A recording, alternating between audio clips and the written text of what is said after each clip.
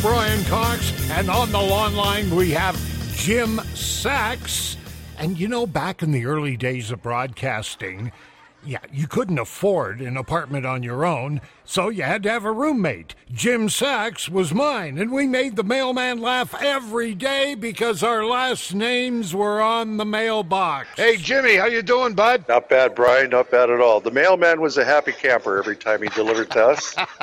Yeah, Sachs and Cox. Ooh. Absolutely. Yeah. Anyway, now you are in Sochi doing the Olympics right now, right? That's right. Yes, I'm volunteering here at Sochi at the main press center, working with the journalists, helping them out wherever we can. Oh, man. Now, are you running into media from all over the world, or have they got there yet, or what's going on? They're slowly trickling in right now. We're still a few weeks away, so it's good practice for us because we will be slammed the week before the Olympics, and it is the world press and the world electronic media as well. Hey, what's the security like? Is it just a little badge you have to show everywhere, or what? Actually, it's a very large badge with a lot of information on it and a very bad picture, of course. Yeah. And not just that, I have to carry my passport with me at all times as well, which is a prudent thing to do anyways. Security is extremely visible here. Oh. You definitely, every time, even at my hotel, I have to go through a metal detector, and there's two security guards who make sure that I belong there, and it's like that. I took the train. I'm just outside of the center of Sochi. I think it's the longest city in the world at 147 kilometers or something. It's all spread out very thinly along the Black Sea. Right. And I had a day off, and I decided to take the train into downtown Sochi and see what's going on there for the Olympics. And getting into the train station yesterday, there was an event that turned out to be an exercise, but the police had ringed it, and the emergency response teams and the bomb squad, they were all there. Oh. No one in, no one out for about a half an hour, and then all of a sudden, okay, away you go.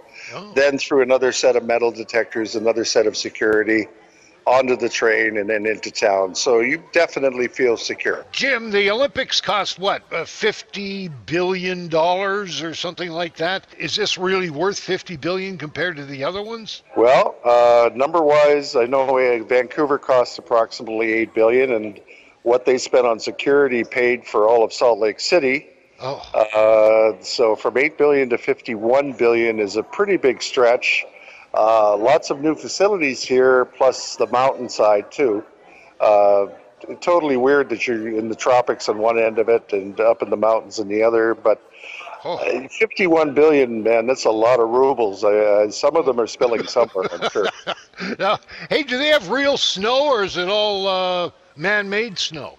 It is 100% a gift from God, and there's like 10 feet of it everywhere on the slopes. The alpine sports are going to be great. Jim, I want to know vodka.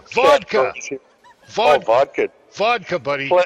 Plentiful and cheap, man. And have you been out to the pub or anything? Or yeah, as a matter of fact, we went out to a wonderful place yesterday when we were in Sochi. It not really a pub, but restaurant and bar. It's called Rice, quite famous for its sushi. So I had sushi in Sochi. That's hard to say.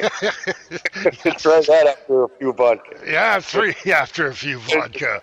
Hey, that would be it. Hey, Jim, is there anything you want to say to the folks back home? I'd say get off my lawn and get out to the Olympics. Russia's a fantastic country. Every stereotype I've ever grown up with has been blown out of the water in the first 2 weeks I'm here. And it's going to be a safe and great spectacle.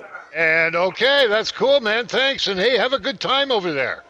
Thanks, Brian. We'll see you when I get home. So if you're watching, reading, or listening to the Olympics, remember our friend Jim Sachs had a little to do with it. I'm Brian Cox.